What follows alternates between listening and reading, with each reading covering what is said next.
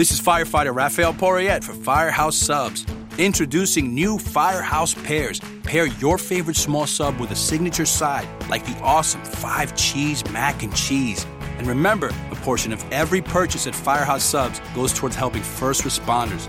Firehouse Subs. Enjoy more subs, save more lives. Participating locations only. Firehouse Subs will donate a minimum of $1 million in 2019 to the Firehouse Subs Public Safety Foundation by donating 0.11% of every purchase.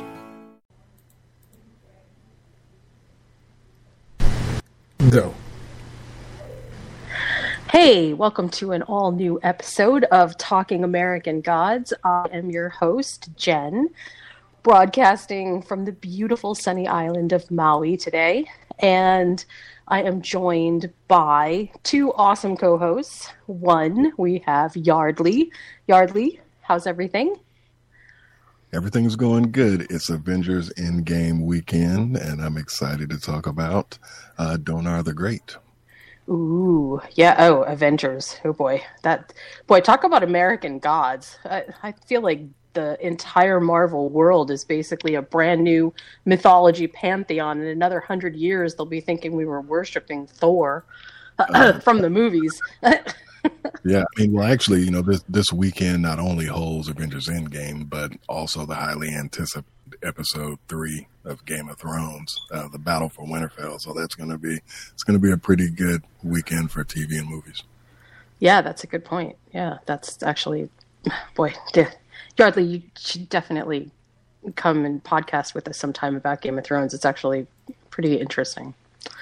Okay, so my second co-host, or my what's a better word for co-host? My other partner in crime is Kinte. Kinte, how's everything? Everything is great. Looking forward to, of course, episode 3 of Game of Thrones. That's going to be a lot of fun. I think something's going to happen this episode. I have my fingers crossed. And also, Endgame, too. Isn't that interesting how they both fall on the same weekend?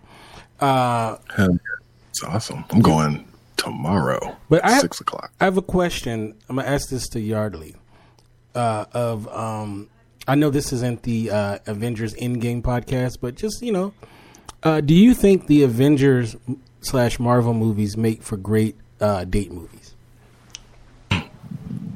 Yeah, I mean, I don't see why not.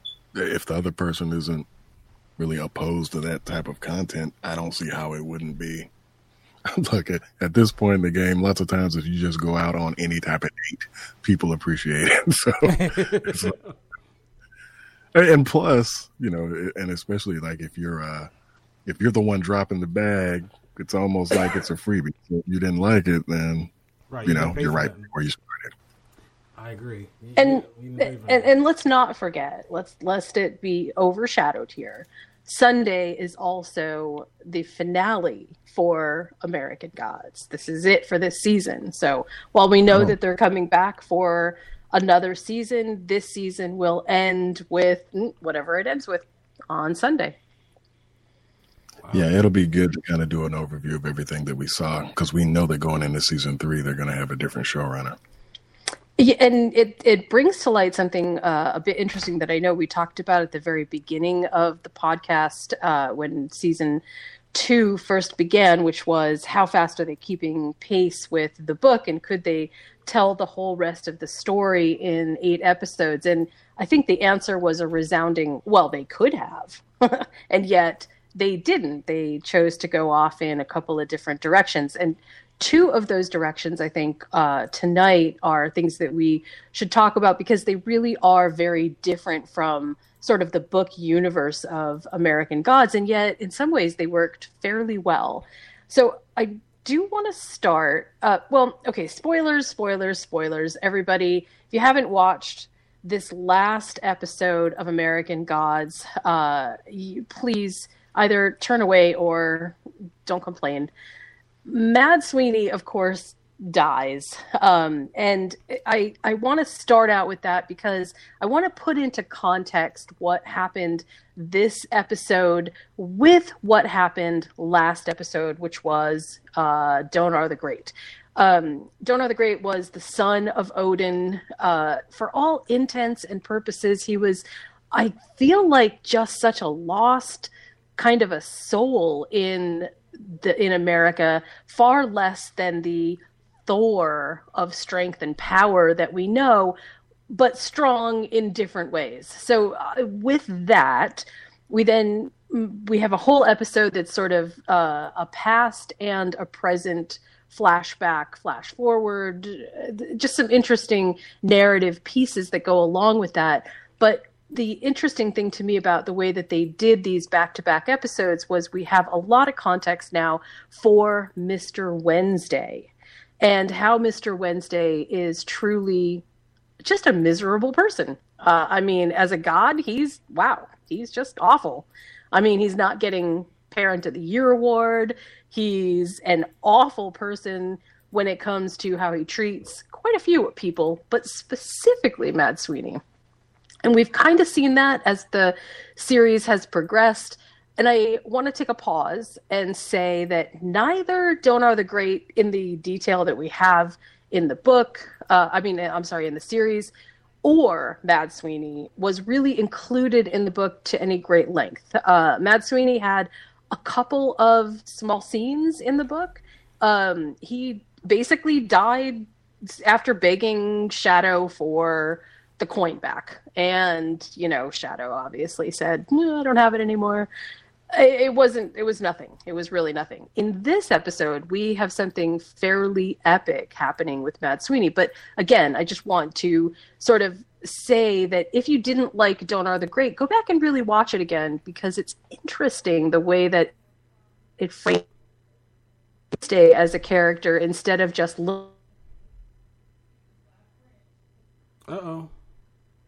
lost you, Jen.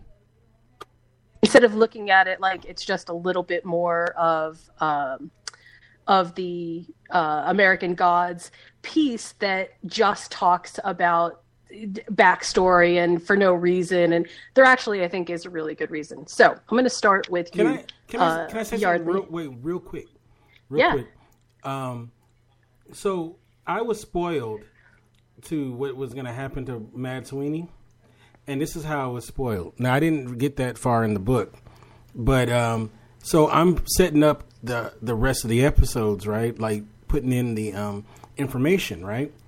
So I'm putting on Facebook events that we're going to be covering, the finale. So I read the synopsis of the finale. Now, this was like 3 weeks ago.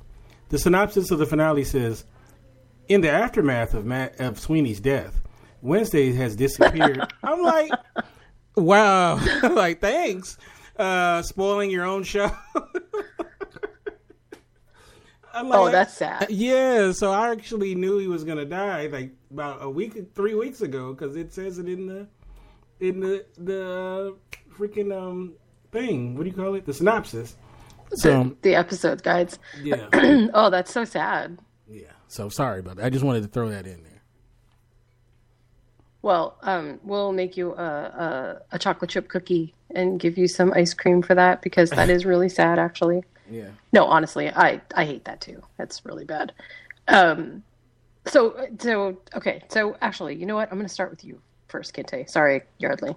I'm going to ask you a quick question. Mm-hmm. So tell me, first of all, I know Donar the Great was not an awesome episode, but let me ask you, in this episode, in Treasure of the Sun, did your opinions of Mr. Wednesday change at all? Or did you still feel like he is basically the same character on the same track? We just have a little bit more color to him. Yeah, he's the same. I mean, nothing has changed the way I view him. I mean, who's surprised by anything with Mr. Wednesday? I have to say, well, let me get Yardley's opinion first. Yardley, what did you think? Yeah, I feel the same way. I feel like he's been the same character. I just think that we're just learning a little bit more about him. I've just never felt like... I feel like he's the type of person that lies telling the truth. You know what I mean? So I don't really feel like there's any difference, honestly. So I'm more interested probably to hear your take. Think about it. His name is a lie. So his very name is a lie. I'm a little concerned, just from a narrative perspective, that what they have now done is sort of set up Mr. Wednesday to seem like he has so much more than what I think he really has, which doesn't mean that he's not. I guess what I'm saying is, in comparison to Mr. World, Mr. Wednesday feels like he doesn't have as much power. Like, in some ways, it almost feels like, well, he needs all the rest of the gods because Mr. World is so powerful that how could Mr. Wednesday even stand a chance? And yet, at the same time, I also think that Mr. Wednesday in the series right now is making, or has made, an incalculable mistake by appreciating the people around him. And the death of Mad Sweeney, to me, feels like that very episodic moment in his character arc where Shadow sees that nobody matters to Mr. Wednesday. The war matters, nothing else. Yeah, I can agree with that. I definitely can agree with that, especially, at the end of the episode, because I think the sequence went, they were fighting over the spear. I think Shadow went to one knee to like grab it or something, and then it ends up impaling Mad Sweeney. But when you look at Shadow after that happens, I think the directors were purposefully kind of going from the expression on his face back to Mr. Wednesday. So I do think that he did open himself up to potentially make Shadow a little bit more apprehensive about backing him. But the way Shadow has been written for the show, he's gonna, kind of dodo his way around behind Wednesday regardless. I will say the death of Mad Sweeney does make a lot of people, or force other people, to kind of rework their theories about what's going on, especially with Laura Moon. Yeah. Which is also, I feel like, one of the most interesting aspects of the Mad Sweeney piece. There is and I thought it too. I absolutely believed that the 2 drops of blood infused with love was all about Mad Sweeney. Really? Yeah. And now I feel that was a red I was herring. thinking something.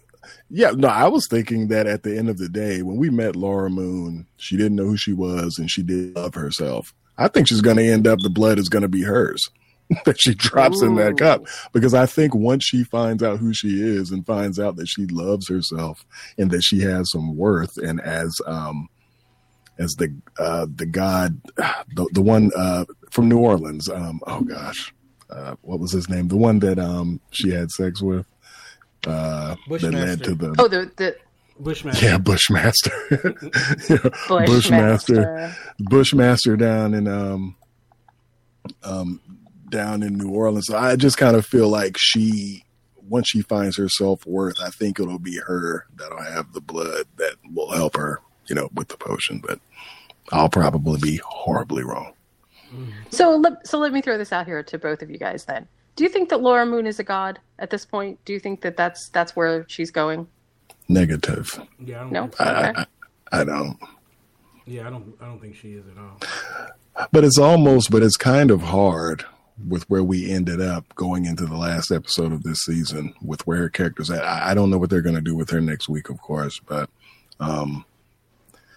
it's just, I don't know, because it's such a curveball. Because now you're really like, what is she going to do? Because based off of the plot that they have laid out for her so far, on one hand, you're like, well, is she going to get the drops of blood from Shadow? But we know that Shadow isn't really feeling her like that anymore.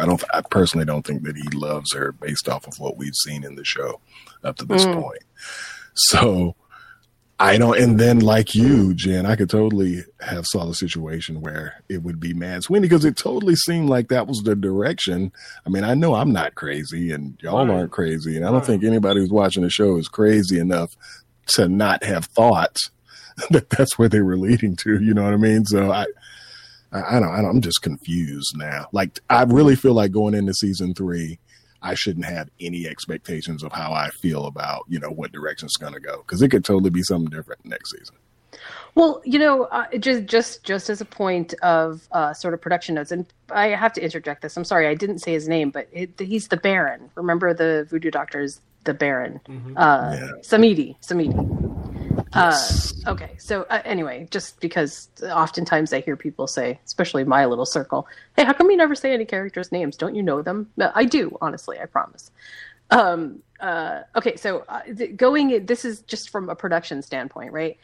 I feel like this season was, and the reason that it was not disorganized, but organized differently than season 1, and in terms of how to narratively bridge everything all together, is because of the sort of chaos behind the scenes with transitioning showrunners and transitioning writers, and how to sort of tell the story in a way that honored the actual story itself, but didn't throw everything into a chaotic element without getting some story told. That said, I will say that after a hiatus this long, I expected more. I love the show, I do, but I expected a lot more for where we are than where we are. And each individual story, as seen by itself episodically, is wonderful, powerful, amazing, beautifully written in some cases. But put all together, the tapestry of American Gods in season 2 falls so far short of the tapestry in season 1 that it doesn't even feel like we are connected to the same cloth. And it's a little disappointing. Yeah. It is, Jen. It's like having a quilt made and like it's half Star Wars and half like Cleveland Browns logo. You're like, I don't know how the hell you're putting this together, but it does. I mean, but really, real quickly, if there's any content that really needs consistency from the same people working on it, it's this show. It is, and what I was going to interject is that the concept material of American Gods is not easy to tell. So everyone gets full props for attempting to bring this kind of it's a bit esoteric. The material feels esoteric in some ways. It's hard to tell this kind of story. It's not high fantasy. You don't have license to sort of just do whatever you want in the physical world. Things have to line up and have to make some sense, and yet at the same time you're dealing with beings that basically can break every single rule of reality and physics that we have. And so to that end, it becomes, I guess, a bit of a proposition to get it told. But I will say that the first season of American Gods did such a brilliant job of making the surreal feel like part of reality. And in this series, or this season, it feels like we are trying to adapt the surreal to a Monopoly game, something so mundane that it just doesn't quite work. There is something just missing below the surface.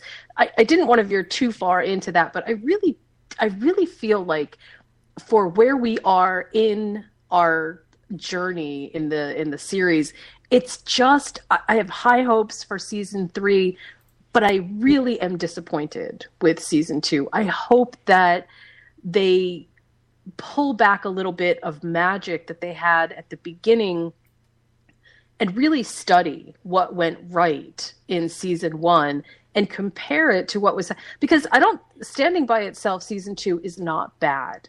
It's just that each individual episode almost needs to stand by itself as a little sort of vignette of something. And it doesn't have the kind of cohesion that I feel like season 1 had, where they were telling us tons of narrative that was disconnected from the story. And yet it felt so much more connected to the story. I hope that makes some kind of sense. I know it's a little bit back and forth, but it was such a huge thing. So Yeah, it makes a lot of sense. And also in the show, it just seems like they'll bring up certain things and they don't pay it off by kind of intertwining some type of a message. Like they have different social messages in this. We all know this, but it's one thing to have a message, but how does that message kind of intertwine with the regular story? And I just feel like some of the things that they bring up and, there's just never a payoff and you don't really understand what that has to do with the rest of the episode. You know what underscores that the most to me? In this past episode, Treasure of the Sun, where they are in the atrium and Odin basically has called a meeting and all of the gods who are around the table, so to speak, and Mad Sweeney hasn't been invited. And none of the gods speak up, say anything, do anything, mention it. And yet we are led to believe that somehow behind the scenes we have Mr. Nancy, Bilquist, Mr. Ebis, and Jackal someplace all wanting to band together to fight for the good fight. And yet they are, in the name of intolerance and, all of the racial stuff that we have seen so far. And don't get me wrong, I'm not comparing the two. I'm saying that it stands in stark contrast that even if the gods are fickle as heck, it doesn't make any sense to me that nobody stood up and said, this is just wrong. There's something wrong going on here. What are we going to do? And again, it would have taken 2 lines of dialogue to convey that with some kind of conviction, and it would have been great. But instead, the gods walk away from that table feeling like they are lackluster slaves of Mr. Wednesday. It just, it really rubbed me the wrong way. Yeah, those are some great points. Yeah, I feel you on that. So, okay. So let's go back to... Can I ask you a question? Yeah. I haven't been reading a lot of the behind-the-scenes stuff, but I'm really interested to see, what does Neil Gaiman feel about this second season? I can't imagine he can't love it. Boy, I haven't actually read anything about his take on season 2, not in a hot minute, not since the season 2 really started. So I don't know. I would like to think that his involvement, because we know he was involved, that his involvement was, again, a bit of a bridging function between season 1 and what we know is going to happen in season 3. Season 3 is going to be the war. I mean, that for all intents and purposes, I feel like we now, gone through our middle of the road segment, and we no longer need to sort of figure out who these people are. All the players are in place. But it's weird to me that Neil Gaiman, who would be involved in this season, wouldn't see the fact that this is really disconnected storytelling. Yeah. Or maybe he's just like, you know what, I'm going to just take this check and be quiet. You think that he checked out because of Good Omens? I think he's committed to that. I wouldn't doubt it in the least. It definitely feels to me like there is some interesting things happening on the Neil Gaiman side that American Gods just wasn't one of them. And it doesn't mean that it wasn't successful. I think that this was a very successful opportunity for a lot of people. But you know who really dropped this? The people that really dropped this was Starz. They're the ones that, for whatever reason, sorry guys, I love all your material, but in this one case, it's so clear that this show needed both more money and the talent behind it to make this work. Yeah. I mean, half committing to it feels like, why? Man, that's why you got to give credit to great adapters and great networks like HBO and Netflix and some of these other ones. Not to say that Starz hasn't done a great job on, Black Sails was good, and there's some other shows that they've adapted. Well, I guess Black Sails wasn't really truly adapted, but it's really hard to take, especially that kind of material, just from reading it and adapt it and make it into something that you could, because I don't think when he wrote the book, this is me thinking, he didn't write it as some writers nowadays will think of it possibly being a movie down the line. So, no. Yeah, so it's pretty evident when you read it that he didn't, it was just he was writing a novel, right? So, it's not the easiest material to adapt. And then when you don't have Starz really getting behind it financially, which I don't even see why they wouldn't. I mean, there's everything there for a big hit. And they really, there is no money behind it. It is very, how many people even know it's on, really? And here's the thing about American Gods. When people watch it, they love it. Yeah. I know a lot of people who are not huge fans like us who do podcasts and read all the stuff. And, they just kind of casually watch it. And they're like, man, this season 2 is great. I'm like, wow. I was pretty wow, you're liking the season 2? Oh, okay. I was shocked how much people, when they watch this show, they actually really, really like it. Not because I don't like it, or not because maybe I just lost faith in humanity. So when I saw the first couple of episodes, I thought to myself, the way how dumb the public is, they're not going to like it. So I was surprised that people really were into it, but they don't promote it. I don't see. What's his name? And this is just as a sidetrack, and we'll get back on the episode. Ian McShane was on the week before. I think he was on Seth Meyers or something, and they spent the whole time talking about Deadwood. You know what I'm saying? So yeah. You know what I mean. So and then what's his name? Ricky Whittle. You should have that guy out there. When he talks, he's very engaging, right? And he's a good personality and all of that kind of stuff. And, I can see people wanting to see a show that he's on, you know what I mean? And I don't know why they're not getting more, and it's Neil Gaiman, you know what I'm saying? So I don't get it, why they decided not to promote it like they should. But it's going to be one of those shows to me that on Netflix or whatever streaming platform it's going to be on, after it's off, then people are going to be like, wow, that show was really good, Yeah. Yeah. It's going to be one of those shows that agree. later people are going to find. Like The Killing, for example, was a show like that. And, Breaking Bad to a certain degree, even though it did catch fire at the very end. But I think it's just going to be one of those shows. And their other show, Black Sails, really caught on literally after the show was over. I know. I get so many. I don't know if this is the same thing for you, Yardley, but I get so many people who just watch Black Sails, and they're like, "Dude, have you heard of this show called Black Sails?" And I'm laughing, right? So this might be one of those things. But going back to the second season, they do need another showrunner. Just because I think this showrunner, just ain't. They don't have it. And who is the third showrunner? Do you know? It's somebody good, right? It's somebody pretty good, isn't it? Yeah, it's. I have it in my notes, and I don't have my notes right here with me.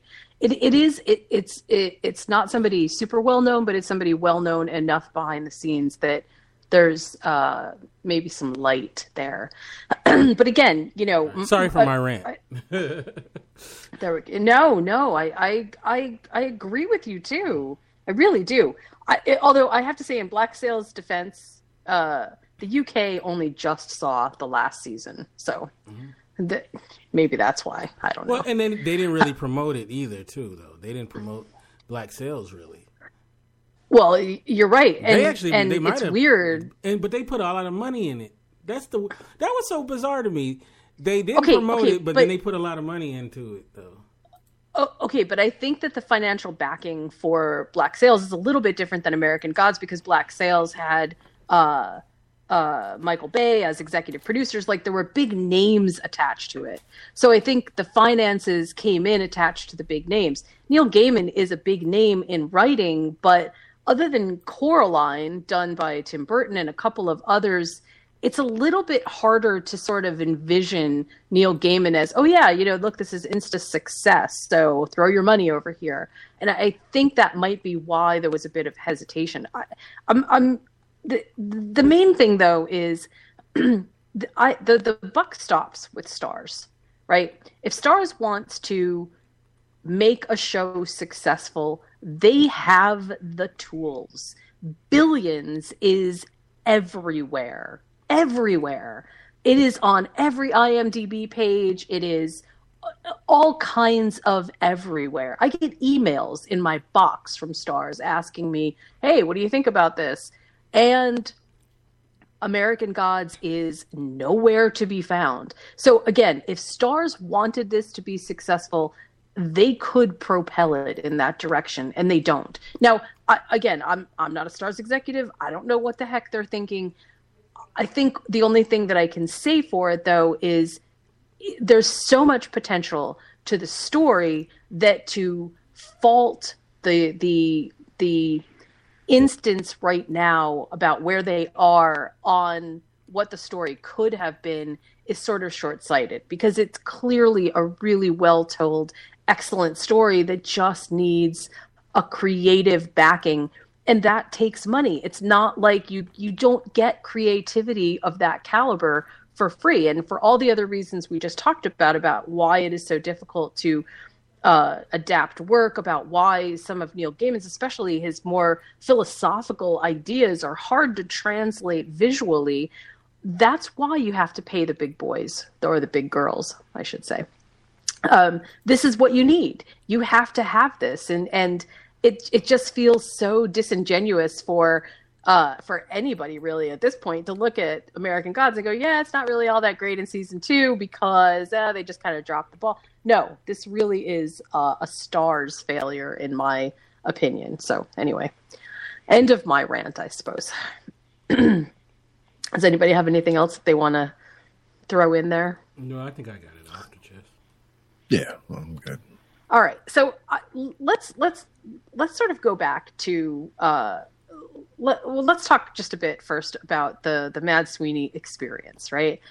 As you know, like I said at the beginning, he really didn't have much role in the book, so everything that we see pretty much about the Mad Sweeney narrative is made up, and I feel like they did a really good job. And what did you guys think about the Mad Sweeney backstory, which is so interesting because if you go back and you watch A Prayer for Mad Sweeney, and then back to back watch Treasure of the Sun, wow, you get some pretty interesting dynamics going, which are really different, and so they're pretty compelling. So what did you guys think about the whole backstory elements? No, I actually thought that it was pretty cool for them to dig a little bit deeper into his backstory. And it's actually, I saw something that was mentioning that the way that they laid it out was based off of something that happened in real life or something like that. Did you do any research into that?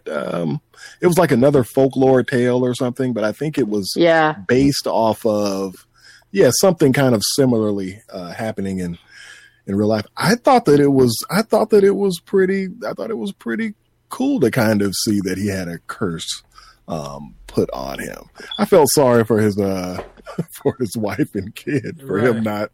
I mean, you should have listened to your wife, bro. You know what I mean? But outside of that part being kind of depressing about how they were living in squalor, based off of certain decisions, I thought that sucked. But it was kind of cool to know that he actually was a king and he really did have a horde, so to speak. And I thought that some of the visuals, I mean, I think they had about maybe a 60-second stint of a battle. And I liked how that battle was shot. I mean, I can really appreciate that character. We've discussed this on the show. He was one of my favorite characters on the show. I thought that this episode was needed. I just wish we would have gotten it like 3 episodes ago. Right. What did you think, Kente? No, I agree. I mean, it was a terrific story. Great acting by him, Pablo. And, if I didn't already know, if I didn't know that it was going to be spoiled, I mean, if I didn't know from being spoiled, I would have probably assumed he was dying, just by the way everything shook out. And one thing I liked in this was, I thought it was a great episode for Shadow too. I thought I really liked his acting in it as well, and in the final fight scene was great. It was very well done, very well choreographed, and ain't nothing like getting a spear shoved up in you as a way to go out. So just so you know, in the book, Mad Sweeney is basically found by Shadow under said bridge, dead from exposure in the elements. So at least in some way, he got a little bit of a resurrected story. Kind of interesting. What did you think about Mad Sweeney's decision at the very end to teleport the spear into the Horde? Yeah, I think that's something that probably anybody who felt like they was wronged by somebody else would wish that they could do. Because the lead up to all of this, we knew that spear, was important. So of course you're left thinking, well, what is Wednesday gonna do now? But I almost feel like, good for him. Just why not just kind of throw a hiccup, in everything that happens. And this is a true death, right? Because he was killed. Well, he was killed by the spear. Yeah, he was killed by the spear. Is it when we talk about the deaths and what kills gods? Another god can kill another god. Do you think that plays into anything with Shadow? Because I think you posed a question last week if Shadow was a god, and I'm wondering, maybe it's because he was holding the spear, and there's obviously more to his story. But good for Mad Sweeney, but I think bad for the rest of the series that he's gone. Yeah, well, okay, so some interesting, which is one of the reasons I think that this particular season was as interesting as it was. We saw a couple of ways that gods can be resurrected, which is why I used the word earlier. We saw that there are all kinds of sacrifices that people give, that strange things happen. Oh God. Okay, so now I really am going to struggle with the character's name. Who was our multi-eyed Raven? The multi-eyed Raven, not the 3-eyed Raven. Who was the character that was connecting all of our technology? Who had many eyes, and that Laura killed? Nobody remembers. No. It was he's from Greek mythology. Argus. His name is Argus. That's what it is. Okay. So Argus, we know, basically Wednesday sets up the whole scenario by all the ways that Argus could probably come back. We saw media sort of reborn. I don't think we've seen the end of technology, boy. I feel like there's a lot still sort of in limbo. But Mad Sweeney, honestly, I feel like in this iteration, we have seen the last of him. I don't know about the character itself as having any kind of other substantial power in the story, but that just may be because I can't see it beyond the fact that I know that even in the book he dies, and it just doesn't, there isn't a whole lot of story bandwidth for him to have now at this point. So I don't know. What do you guys think about that? Do you think that there is a place for him? You broke up a little bit. Just say the last few seconds. Do you think that there's a place for Mad Sweeney in the story that's still left? Like, if they were going to, yeah. Well, I think that whatever extension of his story that there is going to have to be played out through Laura Moon's end. I feel like there has to be reverberations of what happened in this episode later on. But I don't know if it's felt in the following episode, or is it going to be something that's going to happen in season 3? I hope they follow up and show us, what happens out of this, because I just have a feeling season 3 is probably going to be so much different.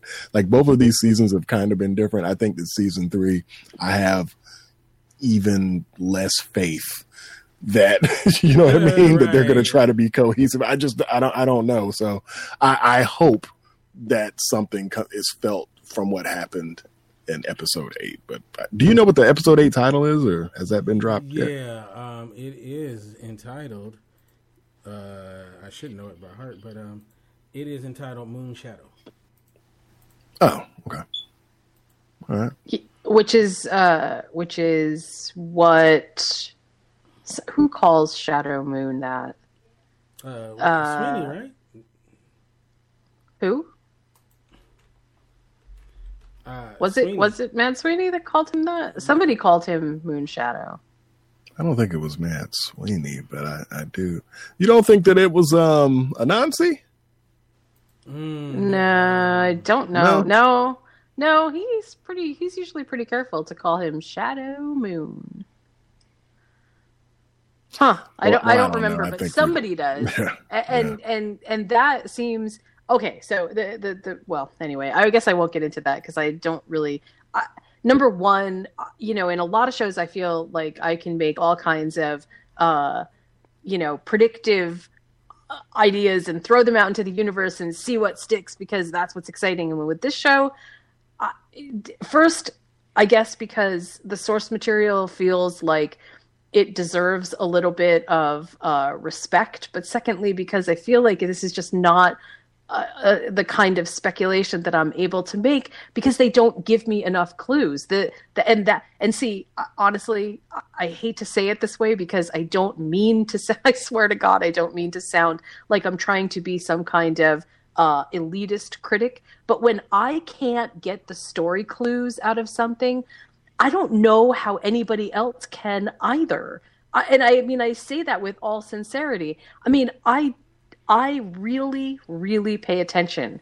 I take notes. I'm dedicated to the stories that I watch. And when I start not finding the threads to pull to make things make sense, or see the visual clues that I need to get the whole of the story together, or when they're haphazard and not told in a proper fashion, that's a big warning sign to me. And so I don't even know if I want to make a prediction about what is sort of in store for next week. The only thing I can say is I think that it will be the tinder that may have been sort of kindling a little with the death that we saw earliest in the season, I think is nothing compared to what we will see at the end of the season, because something has to ignite this to the point that they are ready to actually be in battle. And I don't see that yet. Do you guys? No, I don't. And do either of you feel like, well, we know the next episode is Moon Shadow. I think it's going to be a Shadow and Laura-centric episode next week. I definitely hope so. Because, I think that a lot of these characters have been paired up with everybody else under the sun, and they haven't really had an outing. Yeah. Where it was just them two. Right. So at least in the last episode, I hope we get that. And as far as what goes on in our in the Facebook group, has anybody kind of floated the idea that, Laura's going to just so happen to show up and see Mad Sweeney bleeding and think that there's something there and try to get some of his blood for the potion? Has anybody been saying anything? No. Nobody said that, and I have to say that, after what I saw what happened this episode, I didn't even want to float the idea that I had about it, because it felt so just genuinely wrong. Yeah, I do. And how did y'all feel about the the literal ending when he was saying, you know, I was once a king. I was like, wait a minute, I've seen this somewhere. This isn't nothing but, you know, Hodor without the seizure. Like, well, what the hell is that? But you know, okay, so and I wish that we had a lot more time to talk about this, but I'm just going to briefly try to develop sort of the concise idea about what was happening here. So I feel like what was happening, because, and again, I said, go back and watch A Prayer for Mad Sweeney first, because it really does give you a lot of contextual clues about what is going on here. And I think that the idea here is, it's not just that he's the Mad King. I feel like it's actually Mr. Wednesday that caused him to basically go crazy, first of all. But secondly, that there is something connected. Oh, that was the other thing, of course. Mr. Wednesday died, and we saw his head chopped off. So we know that gods have some kind of strange power, right? Okay, well, in any event, the overall arc that I got out of this last episode was for Mad Sweeney, that he not only didn't he know what story, quote unquote, was correct and which reality was his reality, but I don't think we were supposed to know that either. I mean, I think that the fiction, it came down to what Mr. Ebis said sitting behind the desk, that it isn't the reality that's important, it's the stories that are around you that matter. And I, in a strange way, I felt like that was sort of the entire pivot point of the entire episode, that this is basically what it's all about.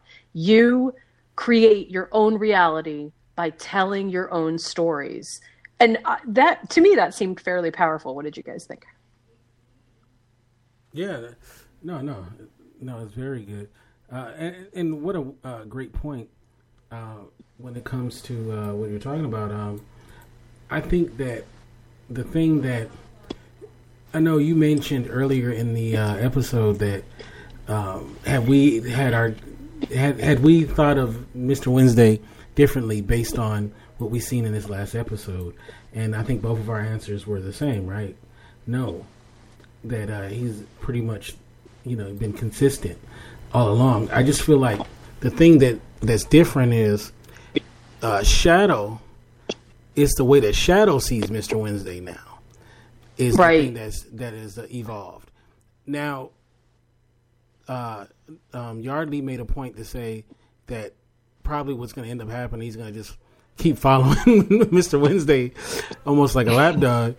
But my hope is at some point he is going to evolve. And Mr. Wednesday is going to, I'm sorry, not Mr. Wednesday, but Shadow is going to change.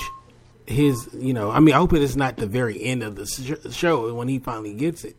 But he just, at some point, his evolution as a character has to change. And no longer, keep on this path. Well, spoiler alert to everyone, Mad Sweeney points out in no uncertain terms what is going to happen to Shadow. And I won't say what it is, but I will say that it is 100% contained in this episode. What is about to happen to Shadow is 100% spoken by Mad Sweeney to Shadow. And that creates the biggest arc moment in Shadow's character, at least in terms of the book, and I suspect in the series as well. So I'm sorry, I didn't mean to interrupt you, Yardley. No, I mean, I agree with what both of you said. And also one of the reasons why I think that Shadow is also bound to Mr. Wednesday is something that doesn't really have anything to do with the gods or any other worldliness. It's the fact he's an ex-felon and Mr. Wednesday is paying him. He just doesn't have. So he says he's got nothing. I mean, he says it. He basically says you've got nothing. And I agree. I do totally agree. Has there been enough stuff this season with Laura Moon? Because I think the pairing has, of course, been Laura and Mad Sweeney. But would an episode that's heavy on Shadow and Laura Moon be enough for either of you, seeing as we've gotten so little of those characters all season? Do you think that they could make up for that absence in the season finale? I feel like the answer is yes, if they did it properly. But I feel like the answer is no, based on what I've seen so far in this transitional series, the season for the series. It doesn't feel like they have enough power behind what they... Well, I shouldn't say that. I guess I'm a little bit torn, because there have been episode moments, whole episodes, that have felt more powerful than the first season, but they were told in such disconnected fashion that it's hard to sort of put it all together in the American Gods story pantheon, if you will, because it just doesn't feel like they have the kind of power behind them. And so I don't know if telling the Laura Shadow story would make up for all the lost time that they have basically now kind of given them, and also all the time that they've given them. They've just given them so much time apart to sort of develop on their own.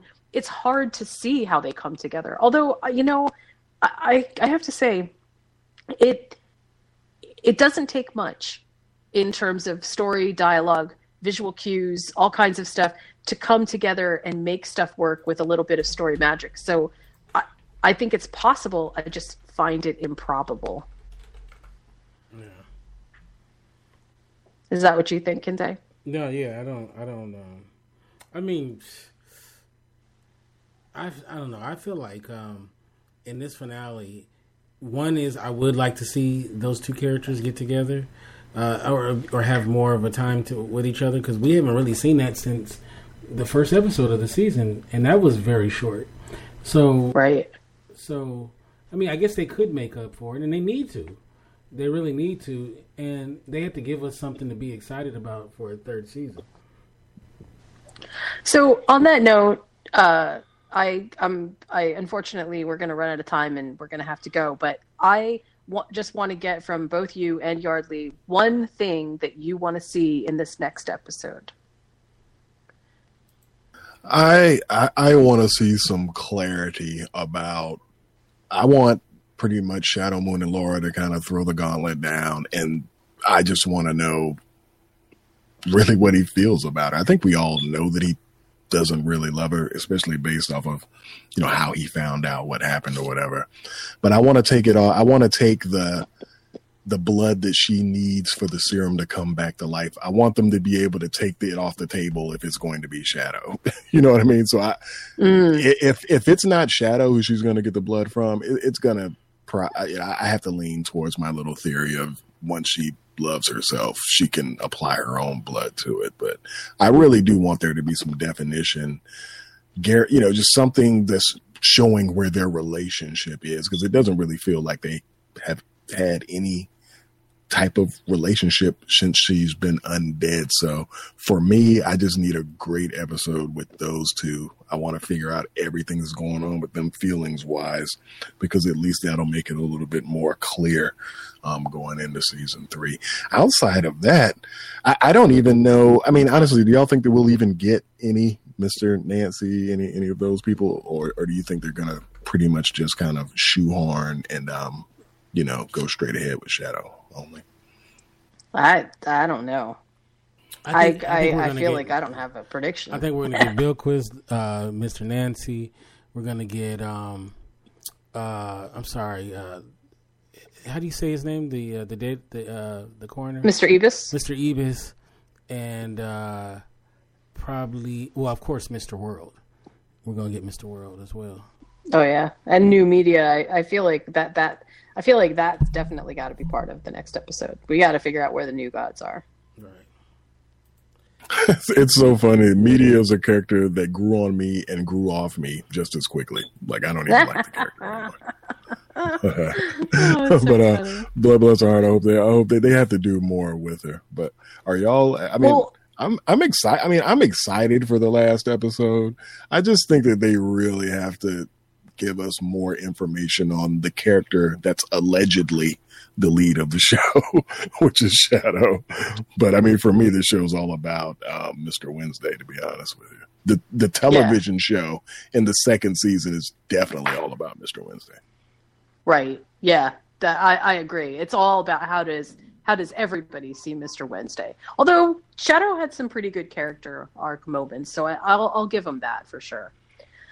Well, maybe for next week, I just throw it out there. Maybe for next week, what we can do is have just a little bit of extra time, and we can really sort of decompress where things have come, and based on what we get out of the season finale, where we think things are going, and kind of put together a bit of a list for what we would like to see, what we wish we had seen, that kind of stuff for our next season. So I hope that becomes a reality. If not, then I'll have to just be bugging other people about it. And y'all don't want that. I know you don't.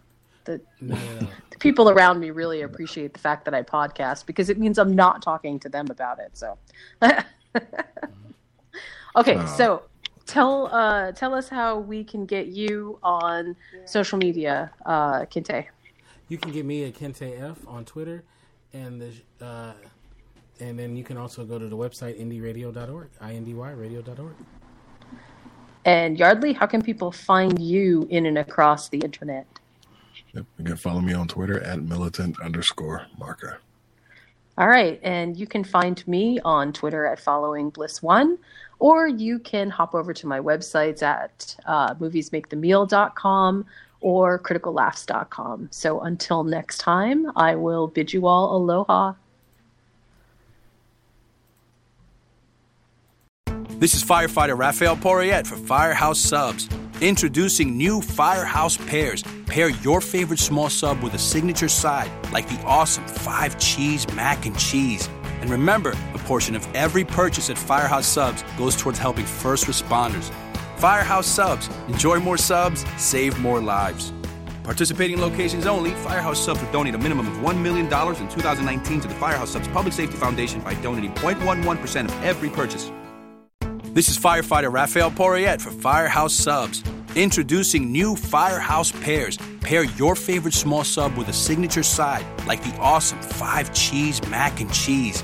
And remember, a portion of every purchase at Firehouse Subs goes towards helping first responders. Firehouse Subs. Enjoy more subs, save more lives. Participating locations only. Firehouse Subs will donate a minimum of $1 million in 2019 to the Firehouse Subs Public Safety Foundation by donating 0.11% of every purchase.